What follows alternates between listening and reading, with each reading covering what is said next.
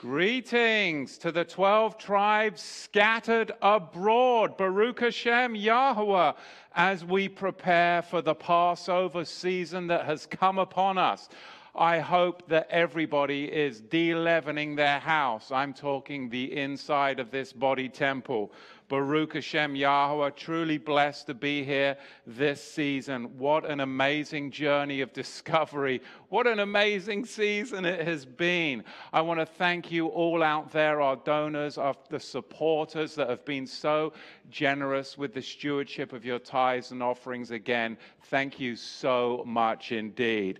We are looking at Nahum, the nationalist, today, and we're going to actually dive into chapter 1. Last week, of course, was the introduction and overview. We didn't get a whole bunch of text, but I do like to set the stage so that we can understand what we're looking at in the prophetic landscape. But today, we are going to commence on Nahum, the nationalist, the burden of Nineveh, the scroll of the vision of Nahum, the Elkoshite. El is jealous, and Yahweh revenges. Yahweh revenges, and he is furious. Yahweh will take vengeance on his adversaries, and he reserves wrath for his enemies. Yahweh is slow to anger and great in power, but will not acquit the wicked.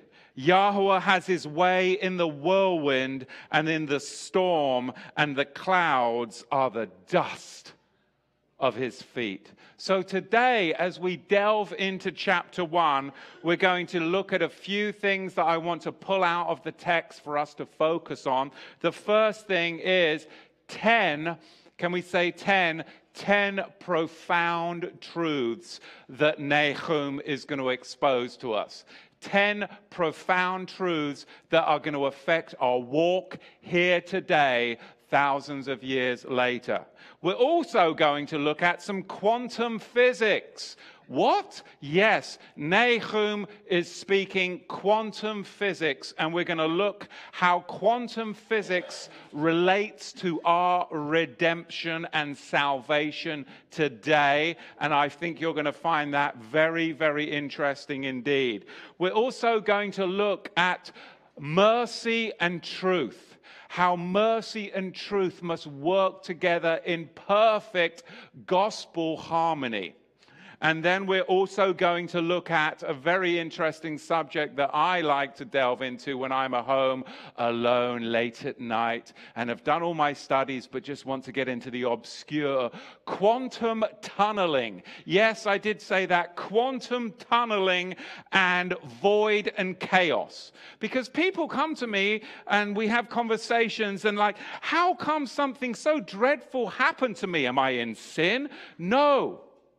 We live in a world that is moving more and more and more into chaos. There are pockets of chaos all over this world. And Yahweh, as the prophet Job explains so perfectly, he is trying to control the chaos. But that is not his perfect will. We introduced chaos into the world by sin, and now Yahweh is trying to control the chaos, but there's pockets of chaos that are bouncing all around. And if you follow Yahweh's ways, your pockets of chaos will be limited in your life. But if you are a rebel against the ways of Yahweh, then chaos will actually be attracted to you. So we're going to look at this principle. It's physics. It's called quantum tunneling, and we're going to jump into that. So this is just chapter 1, and I haven't even finished. Finally, it's ultimately about preparing for me, for you, for Passover, isn't it? De-leavening my house. I'm not looking at you. I need to be looking at me. And if I'm looking at you, then that means I'm not looking at me. And that's exactly what Yahusha said. Clean out the inside of our own cups. Take the big planks out of our own eyes.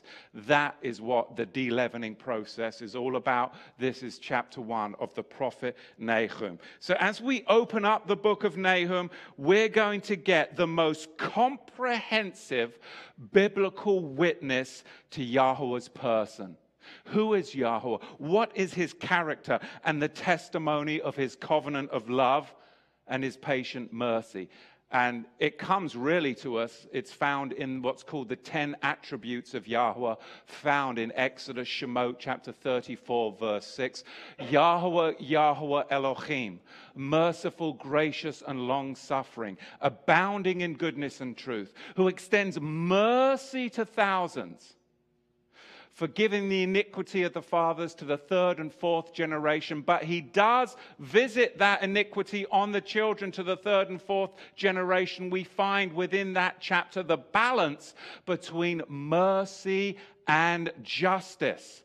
This is Yahweh's character spelled out to us. Now, the pictured prophecies of Nahum are going to explain to us the fall of Nineveh. This is all about the fall of Nineveh. And Nahum's vision, what he sees is so realistic, I have to believe that he was an eyewitness to its actual events, because it's so descriptive, it's so realistic as we get into the text. Now, understand, Nahum is an inspired poet, truly an inspired poet. And he is an inspired prophet who delivers, in my opinion and in the opinion of many, many scholars, the best, the most profound war poetry that mankind has ever penned. This is the most profound war poetry that has ever been penned. Historically, Nineveh was supposed to be an impregnable fortress. She was guarded by moats and waterways and towers and buttresses, and the pride of her strength was her waterways and her moats. But that very pride became her very, very downfall. The excavated ruins of Nineveh show marks of fire, and Assyria's ruler, Sin-Sharishkun, actually immolated himself. He torched himself. He set himself on fire. He was burnt to a crisp. And actually, the prophet Isaiah records this very immolation. Isaiah 30, verse 33. For Tophet is ordained of old, yea, for the ruler, the king, it is prepared. He hath made it deep and large. The pile thereof is fire and much wood.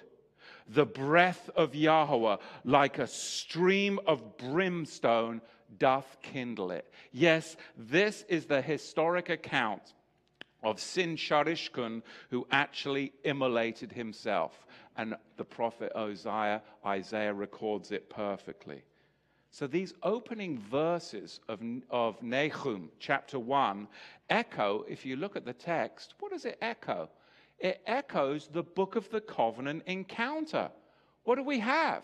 We have a jealous Elohim. We serve a jealous Elohim. And the Torah of first mention of the jealous Elohim is where? Because the weightier thing in Scripture is when something is mentioned first.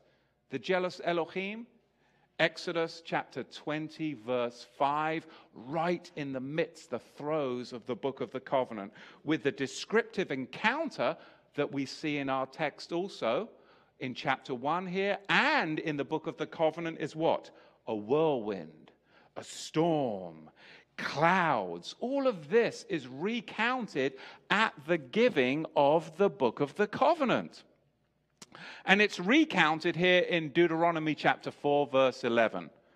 And ye came near and stood under the mountain, and the mountain burned with fire unto the midst of heaven, with darkness and clouds and thick darkness. So Yahweh is known to his own, isn't he? The world doesn't know him, but he is known to me. He is known to you. He is known to his own with a certainty and with a surety. And he, listen, he will protect you. He will protect his own, even as he manifests his eschatological defeat of all And I mean all means all that would challenge his sovereignty. And we live in a world where the politicians, the governments of this world, they are challenging Yahweh's sovereignty, and he will manifest his wrath unto them. But he will protect his own in the midst of it whilst he was doing that, because he knows his own. He knows his own. The psalmists, they capture the words of Nahum in a single verse. In a single verse. And once we fully develop the truth that is expressed in the Psalms, that is expressed in the Proverbs, you are going to see the profundity of this prophetic gospel. The profundity of it. Turn with me and see how the psalmists capture the book of Nahum in a single verse. This is brilliant. Psalm 85, verse 10. Mercy and truth are met together. Because this is the character, we're looking at the character of Yahweh, whose foundation is in Exodus 34, verse 6. It's called the 10 attributes of Yahweh. We are finding that truly, who is Yahweh? He is the one that enables mercy and truth to kiss one another. The balancing scales. Mercy and truth are met together. Righteousness and peace have kissed each other. Psalms 85, verse 10, the character of Yahweh. Proverbs 16, verse 6, this again encapsulates the whole book of Nahum. By mercy and truth, iniquity is atoned for. Now listen, now follow me with this. This is a thought. And sometimes when somebody shares something very simple, it is of the most profound, right? Remember when we came to the understanding that we're to keep the Sabbath? It changes everything. Remember when we came to the understanding that there were 12 tribes of Israel that were scattered abroad and that Yahweh was going to gather them through the redemptive work of his Son? That there's not like Jew and Gentile, but you're actually one in Messiah. It changes everything. This is one of these things that is going to give you a paradigm shift. By mercy and truth, iniquity is atoned for. Who brings atonement? Finally, Yahusha the Melchizedek. So the Melchizedek cannot atone for you just in truth, can he? And he cannot atone for you just by grace and mercy. But it must be the perfect balanced scales of what? Mercy and truth, iniquity is atoned for. And by the fear of Yahweh, that's how you're going to depart from wicked sin. If you have no fear of Yahweh, you're going to go back like a dog to its vomit. So here we have what the true redemptive work of Yahusha is. It's not a gospel of grace. And it's not a gospel of rabbinic Judaism, but it is a perfect balance of mercy and truth, which then brings about the fear of Yahweh that allows you to cast away sin in your life. Now we're going to look at 10 profound truths based upon this. Because, having trouble with my microphone today, some big-eared bandit must have been wearing this. Because sin is purged by mercy and truth, we are going to find 10 profound truths that affect our faith walk today. Number 1, mercy without justice is not truth. Now, I can share this with you, and I tell my children, we read the word as a family twice a day, in the morning and the evening. And I say this. What do I say, family? I say, I'm going to read the word. Let's drink down the word and let's not tip over a glass, please. Meaning, let's pay attention and let the words of Yahweh or the interpretation of the words of Yahweh in our setting impact us. Don't let the water spill on the floor. Mercy, number 1, without justice is not truth. Number 2, grace without Torah is not truth. Number 3, mercy without truth is exactly why a grace alone New Testament message is not true and unable to set the sinner free from falling again and again into sin and the backslidden state. And number 4, mercy without justice is to tell the lie that sin doesn't matter. Number 5, grace without Torah is to tell the lie that sin doesn't matter. Number 6, only when there is truth as well as mercy can we be cleansed from our sin. It's a bold statement. Number 7, only when there is Torah and grace working together cohesively in the Melchizedek covenant of love can we be cleansed of our sin. Number 8, Yahweh's justice demands that sin must be punished. Number 9, Yahweh's mercy allows a substitute to take our place, to pay the penalty just deserved.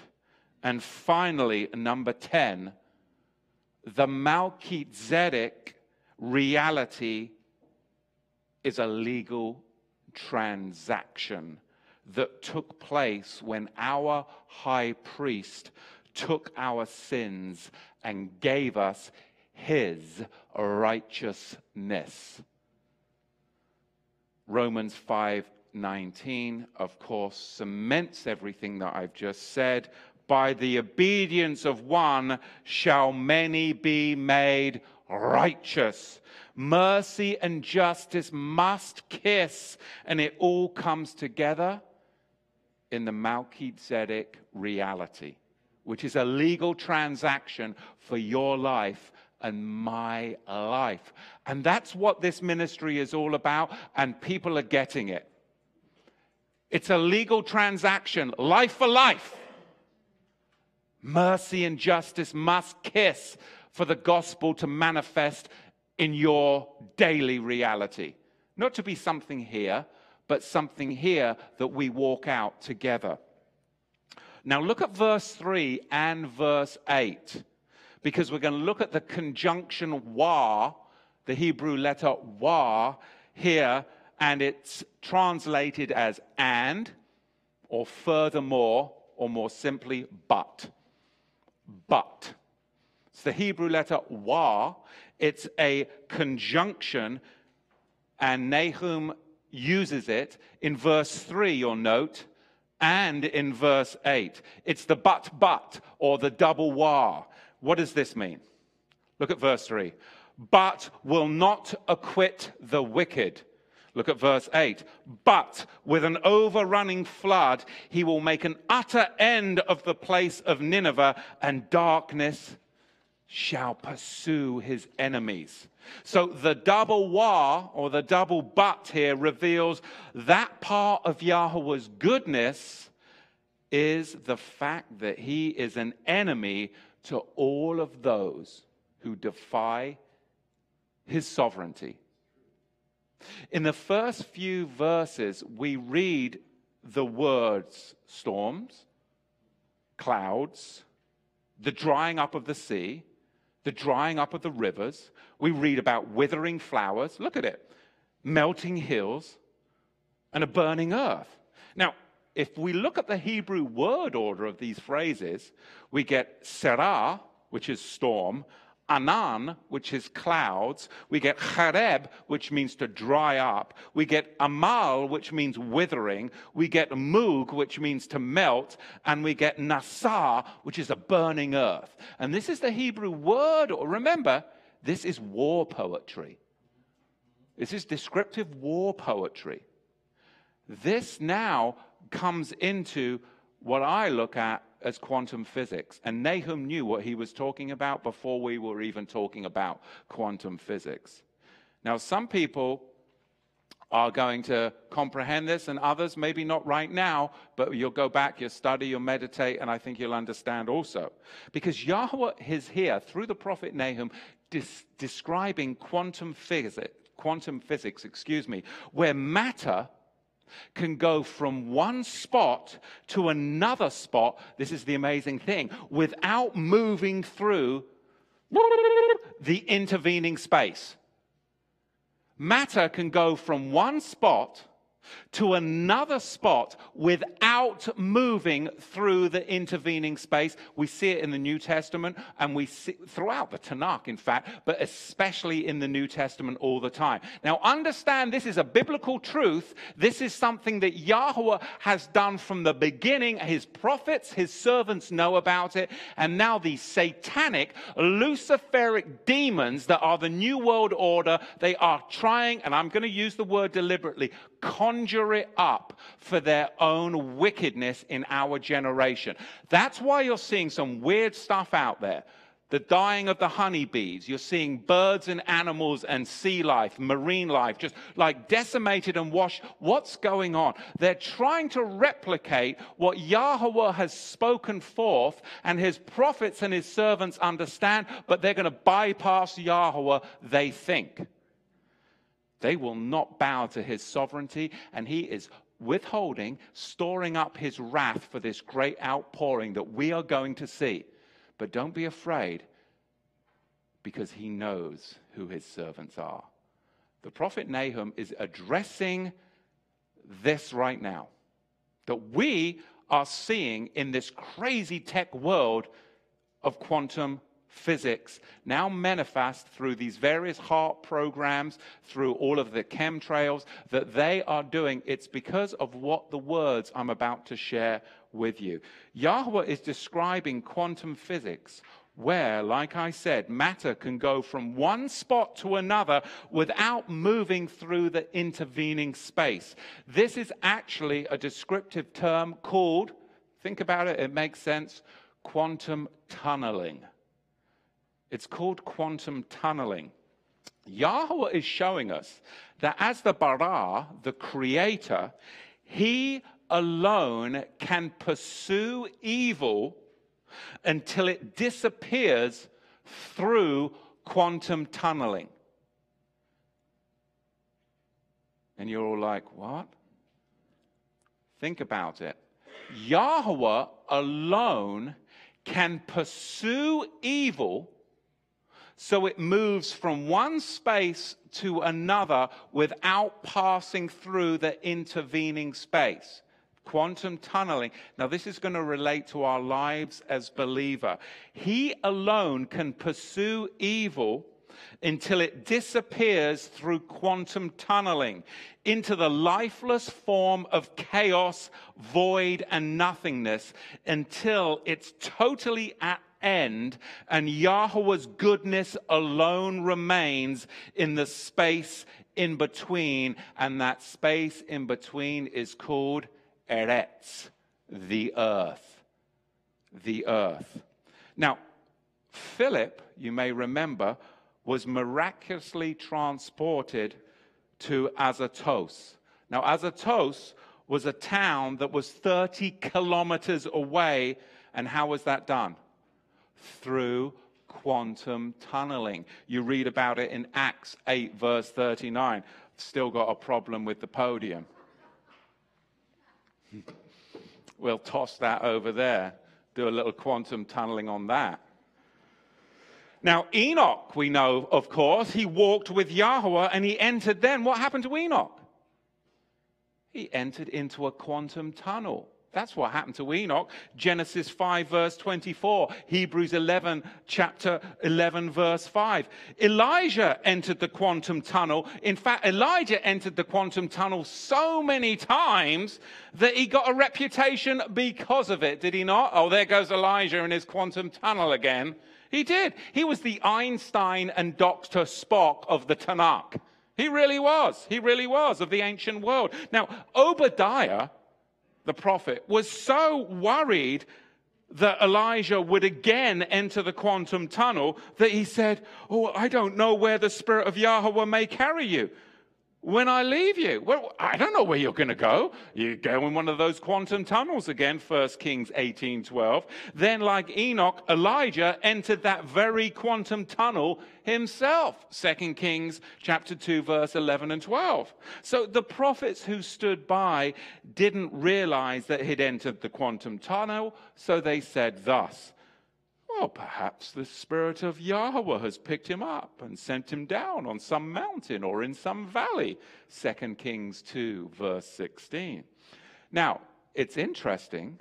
In John chapter 6, verse 21, we actually witness quantum tunneling with Yahusha.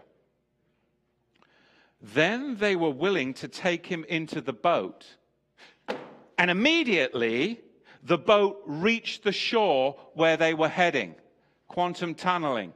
This means that when Yahusha stepped into the boat and all its passengers were miraculously transported to the shore. They went from here to here without having to go through the intervening space. That's called a quantum tunnel. This would be consistent with the fact that some of the ancient world regarded Yahusha as the return of the prophet Elijah. He was getting a bit of a reputation. And by Yahusha stepping into the boat, it actually influenced the physical process. By Yahusha stepping into the boat, I'm going to tie this all together for our redemption, just in case you're wondering what on earth is he going. By Yahusha stepping into the boat, it actually altered the physical process. All that to say this: by Yahweh observing evil, it actually influences the physical processes taking place.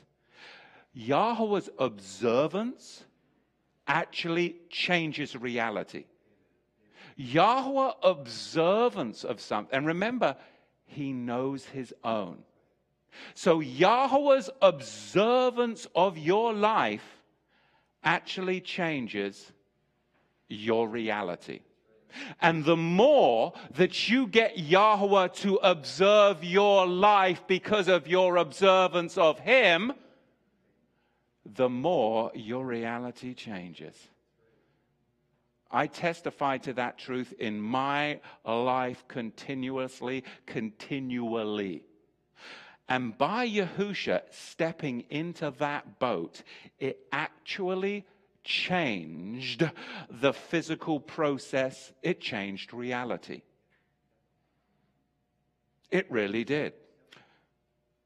When I met Yahusha, when I was a young man, because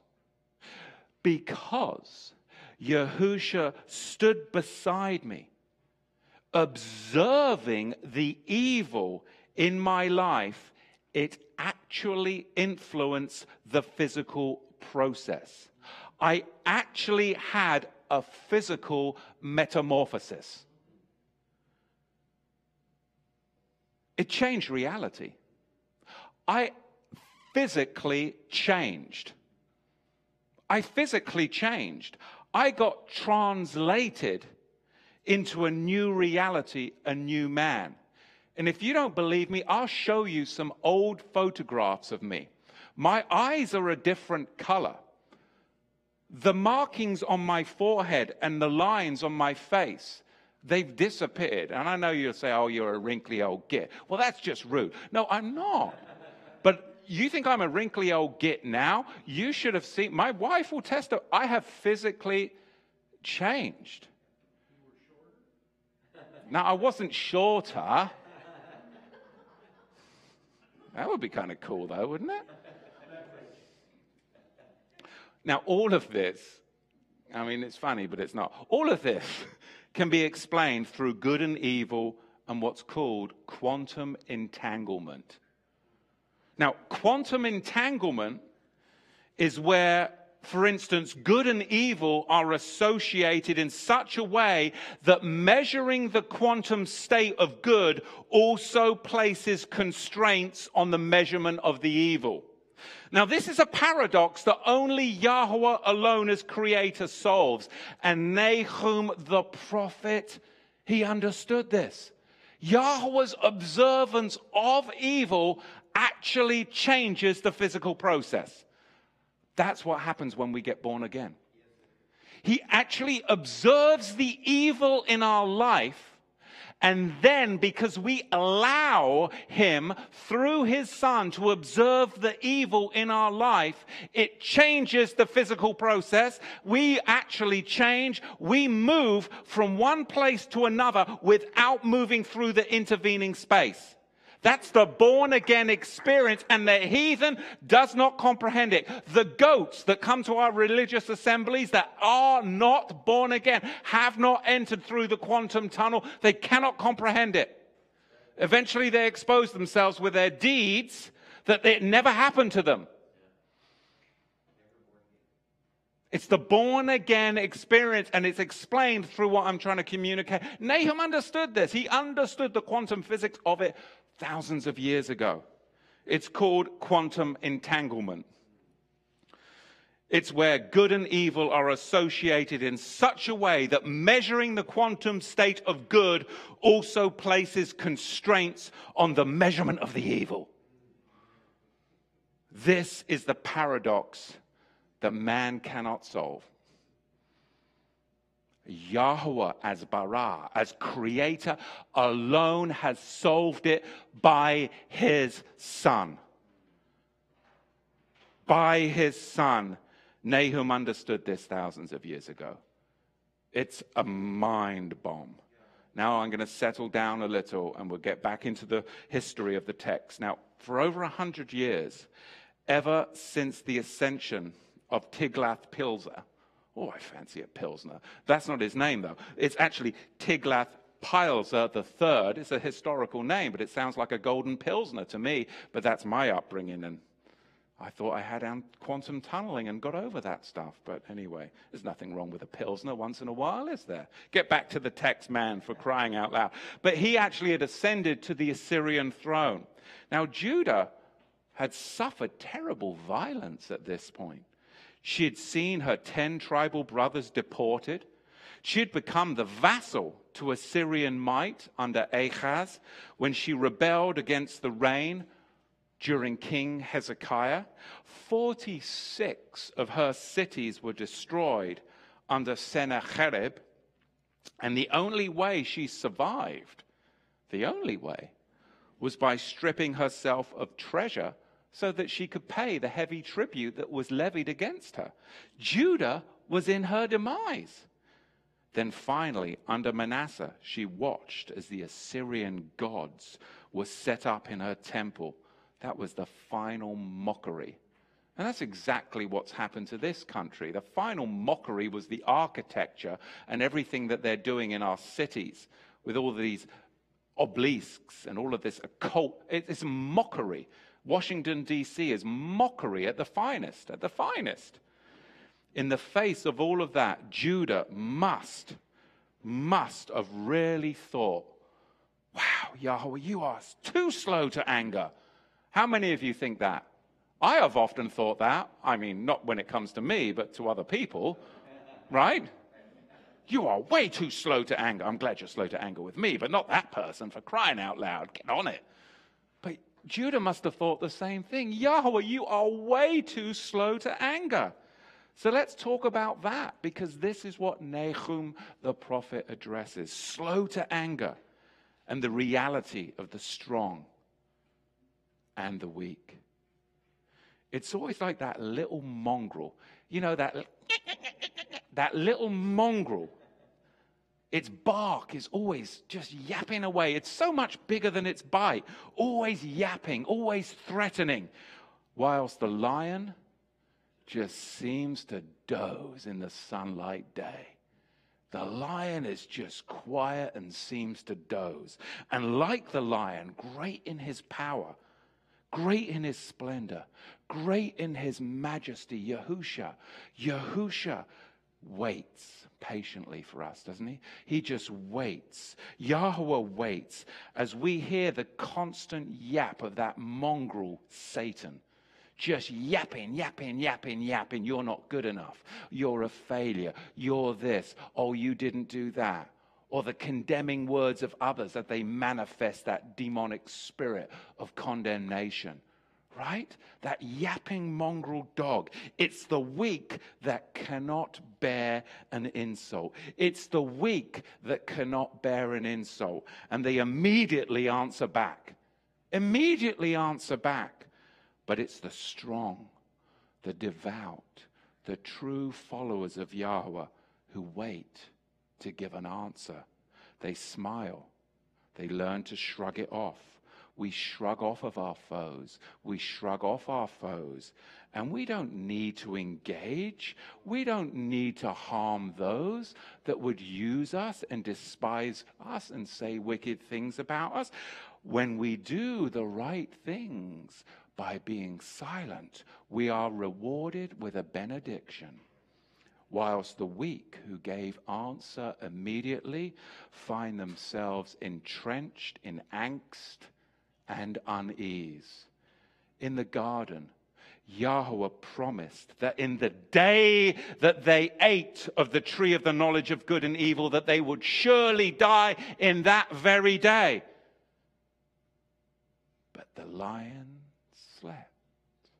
And he decided to take a cool walk in the garden before he leveled the sentence. Then once he actually leveled that sentence, look how slow he was to carry it out. Look how slow he was to carry it out. A literal day turns into 1,000 years. 2 Peter chapter 3, verse 8. Yahweh's hesitancy isn't because of his lack of power. Yahweh's hesitancy isn't because of his lack of power, as the unbeliever would assert. No, his hesitancy is due to him being the keeper of wrath. He's the keeper of wrath. 2 Peter 3:9.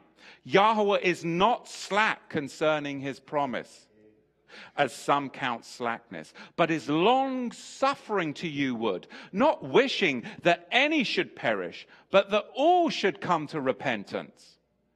And now we dive into the 4th verse of the prophet Nahum.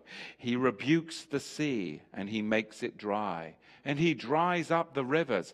Bashan withers, and Carmel too. And the flowers of Lebanon, they wither also. The mountains quake at him, and the hills melt, and the earth is burned at his presence. Yes, the world and all that dwell therein.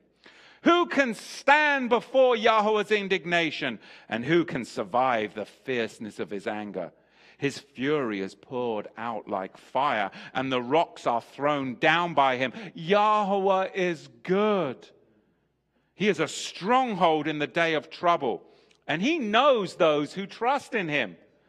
But with an overrunning flood, he will make an utter end of the place of Nineveh, and the darkness shall pursue his enemies. Paul knew these words. He spoke them to the Romans. Look at Romans chapter 2 and verse 2. And we know that the judgment of Yahweh, it is according to truth against them that practices such things. And reckon thou this, O man, who escapest the judgment, them that practice such things and doest the same, that thou shalt escape the judgment of Yahweh? Or despisest thou the richness of his goodness, and the forbearance, and the long suffering, not knowing that the goodness of Yahweh, when the lion sleepeth in the sun, as that little mongrel is snapping away, condemning, and lying, the lion sleeps. Not for a lack of power, but because he's looking for you and me to repent. It leadeth to repentance. But after thy hardness and impertinent heart, you treasure up for yourself wrath, just like Nineveh did, in the day of wrath and the revelation of the righteous judgment of our Yahweh. It's coming. It's being stored up. But he knows his own. Look at verse 9 of Nahum chapter 1.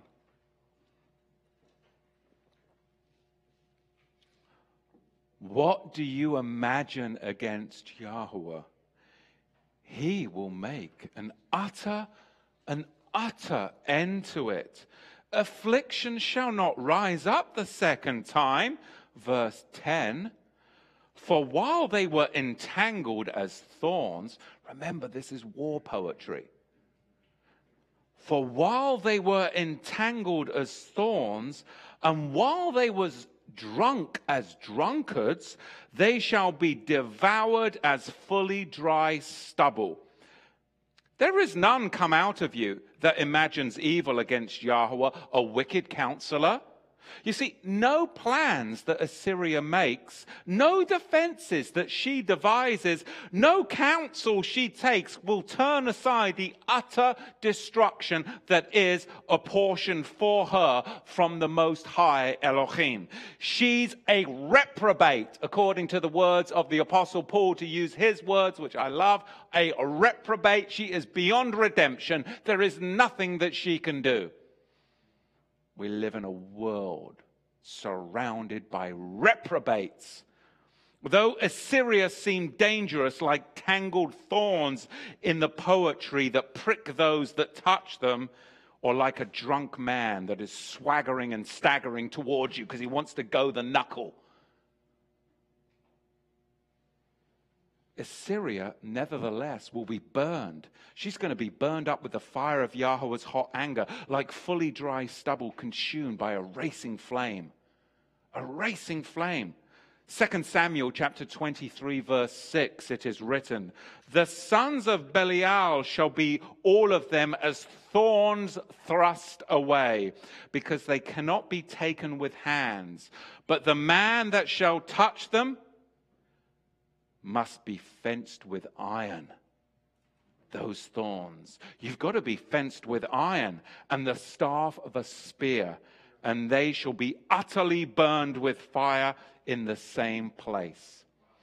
You have got to be fenced with iron so that you don't get pricked by the thorns. And there's a whole bunch of thorny, prickly things walking around out there.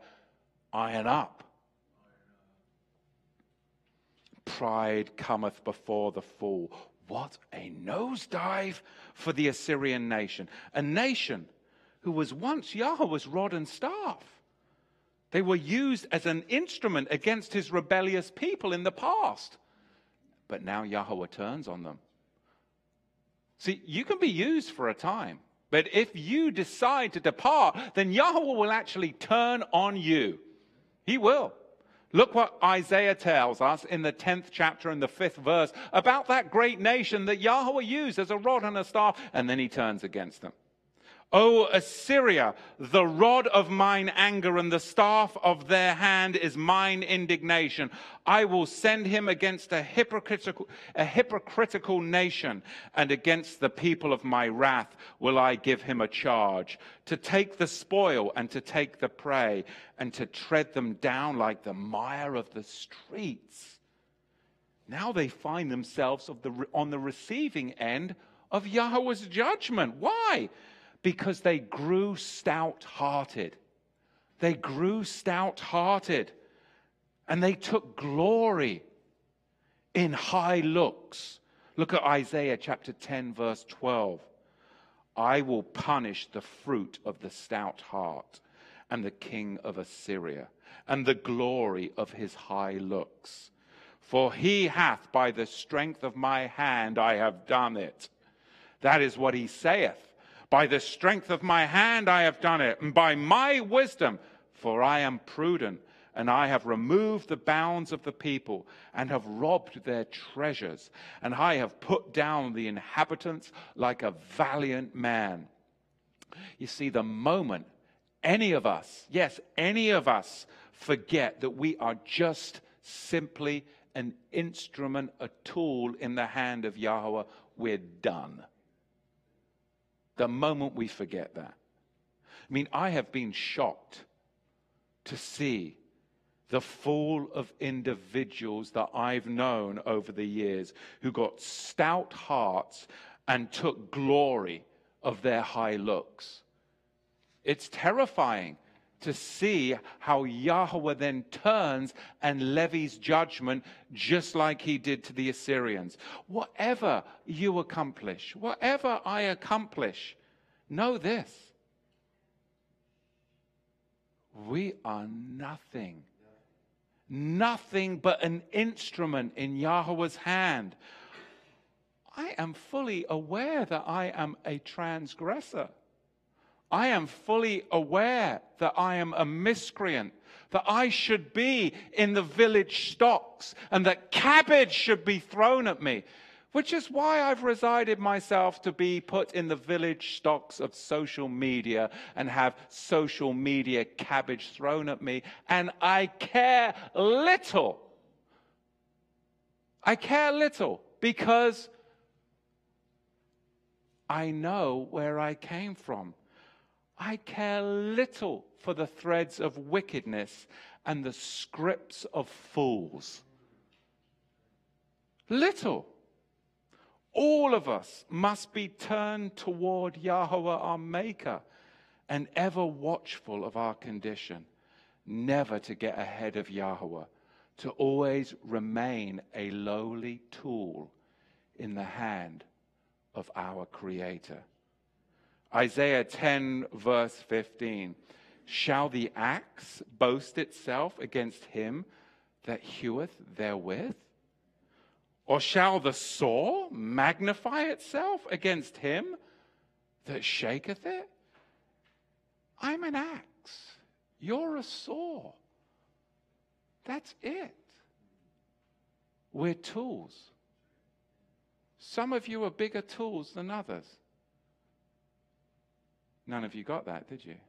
That's an English joke. You tool. And my brothers, I grew up, my twin brothers in England. They say, well, Matthew, you're the biggest tool of them all.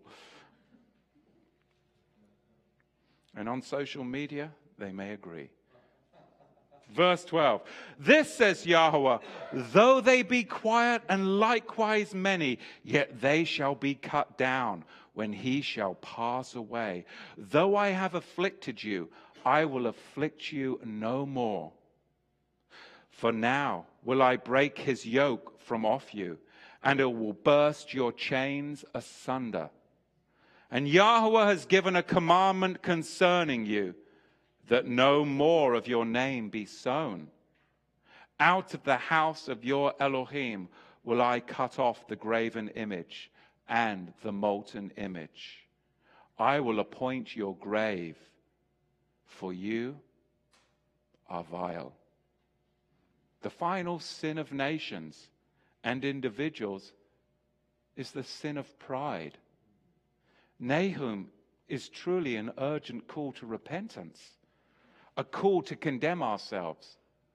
It's a call to condemn ourselves for our pride and breaches of covenant before Yahweh, to cast ourselves before the patient mercy of Yahusha, and to live in the refuge of his goodness. When people condemn others, it's a good reason to avoid them. A very good reason to avoid them, because they have redirected their sin and transgression rather than condemning themselves. Please take a self-inventory. Verse 15, behold upon the mountains of the feet of him that brings good tidings, that publishes shalom. Are you publishing shalom? Are you publishing shalom? O Judah, observe your feasts, your Moedim. Perform your vows, for Belial shall no more pass through you. He is utterly cut off. Now, Belial means Satan, wickedness, worthlessness, the power of death at work in this world. It's used by Paul, of course, in 2 Corinthians chapter 6, verse 15, Belial. But there's another word here that stands out. Bet Shin Resh, Basar, where we get the English word gospel from Besorah. The gospel. The word gospel, it originates in the Tanakh from the Hebrew word Bet Shin Resh, Basar, Besorah. Now, in context, then, what is the gospel? Well, look at verse 15. Because we always hear, oh, the gospel, let me give you the gospel. Jehovah's Witnesses standing out on the road. Let me give you the gospel. They're not giving you the gospel. It's another gospel. The true gospel, in context, in verse 15, the Bible is very clear that the true gospel message is, it's shalom, which means wholeness, completeness, full spiritual and body health. In context, it's talking about how a nation that was divided, sick, lowly, and scattered would be made whole, gathered by the hand of the healer. In context, it's the gathering of the 12 tribes of Israel into the body of Messiah, the true Sar Shalom, Prince of Peace. It means wholeness in complete spiritual and body form. It is an ingathering together of all 12 tribes, and it is inclusive of observing the feasts. It's inclusive, the gospel, of observing the feast. It's not exclusive, but inclusive of it, as religion has misled us and said it's exclusive. No, it's not. This is the true definition of the gospel. It's inclusive of keeping the biblical feasts. When we lay down our dogma, our religion, and we pick up the word, it becomes apparent throughout the Bible the true gospel is the ingathering of all 12 tribes into Israel. James chapter 1 verse 1, I opened up the teaching, I open up every week with this, of course. To the 12 tribes that are scattered abroad, greetings. Matthew chapter 2 verse 6, Yahusha will rule my people, Israel. Matthew 15 verse 24, of course, we all know it so well. I am not sent but to the lost sheep of the house of Israel.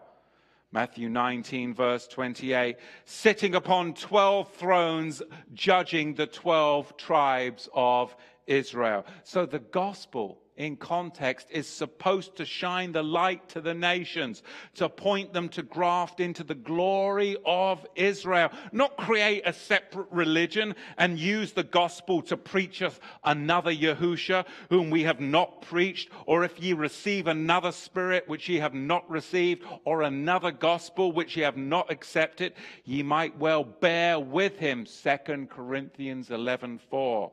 Galatians 1:6 warns us, I marvel that you are so soon removed from him that called you into the grace of Messiah unto another gospel, which is not another, but there is some that trouble you and would pervert the gospel of Messiah.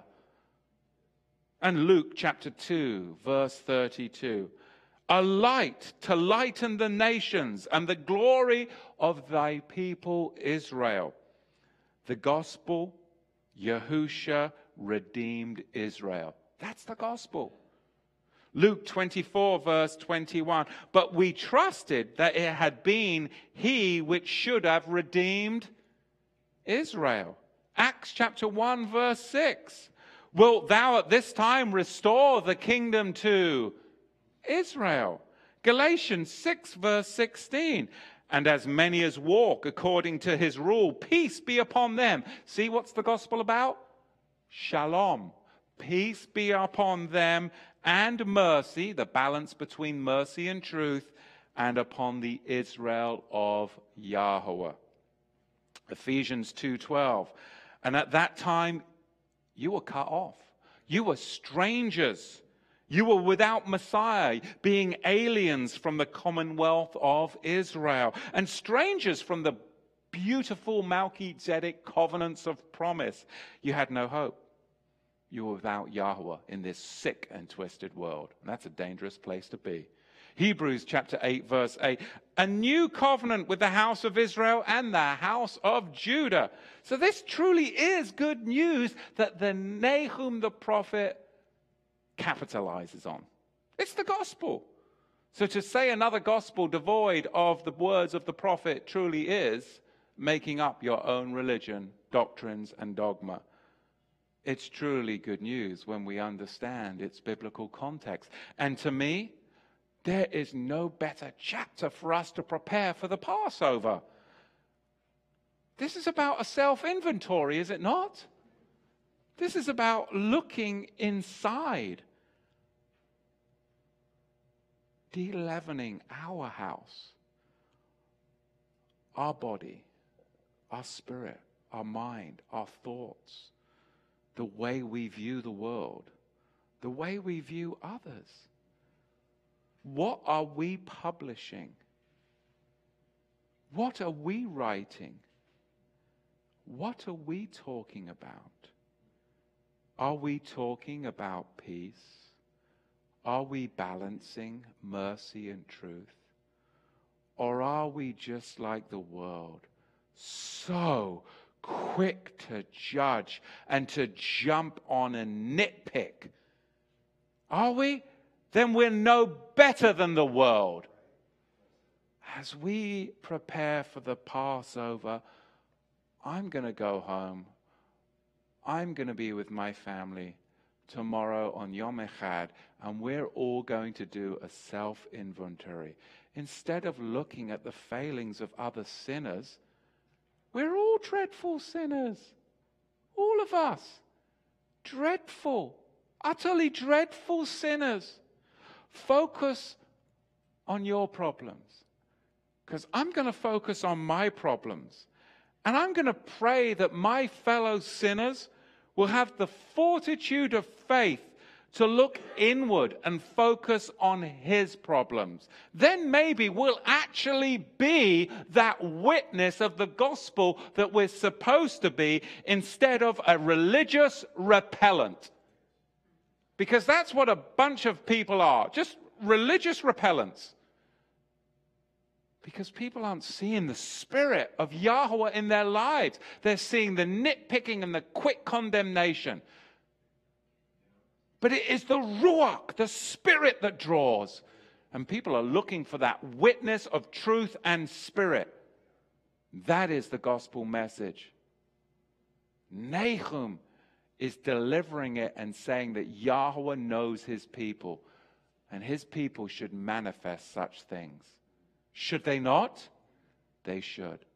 Especially as we prepare to gather in all 12 tribes to the feast of Passover. We are meeting here in Oregon, and people have traveled in from out of state. People are traveling in from all over the nation. And also, there are many, many others out there that cannot travel in as of yet. So we are hosting a wonderful Zoom platform, global, worldwide, where people can get together and they can celebrate the Passover and have fellowship. You can find all about that on our Facebook page, a Zoom platform on the Passover with a wonderful Passover celebration and PowerPoint and teaching and prayer and meal. So wherever you are out there, whether it's here in Oregon that you're coming to gather for the feast, or whether you're in the nation scattered, you can feel at home with Torah to the tribes as we be that ministry that helps gather in the 12 tribes scattered abroad. And as for me and my house, we're going to publish Shalom. So Shabbat Shalom to you all. Amen. Blessings. Do we have any questions? Or cabbage? Questions? Is Israel considered the same as the Hebrews, those who have crossed over to believe and live out the gospel? Is Israel considered the same as the Hebrews, those that have crossed over and live out the gospel? Yes. So a Hebrew, chavar, means one that has crossed over from one soil to a better soil to produce better fruit. And then Israel is the manifestation of that fruit, one who struggles with Elohim and prevails. So it is crossing over, coming out of the world, mystery Babylon, planting yourself in a better soil, and then producing the fruit that you now have a life that struggles with Elohim, and you prevail as Israel. It's a full step bounty harvest, 100-fold increase. Questions? Comments? Someone's asking, Cabbage. Ephraim is missing from the 144,000. I believe he makes up Revelation 79, or 7:9, which is supported by Genesis.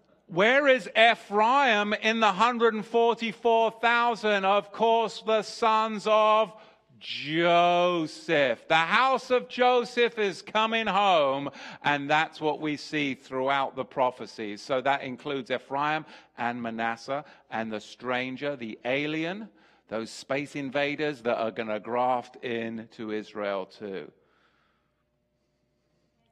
That's the only questions we've got. Keep your cabbage to yourself, and I'll see you, Yahweh willing, next Shabbat. Amen?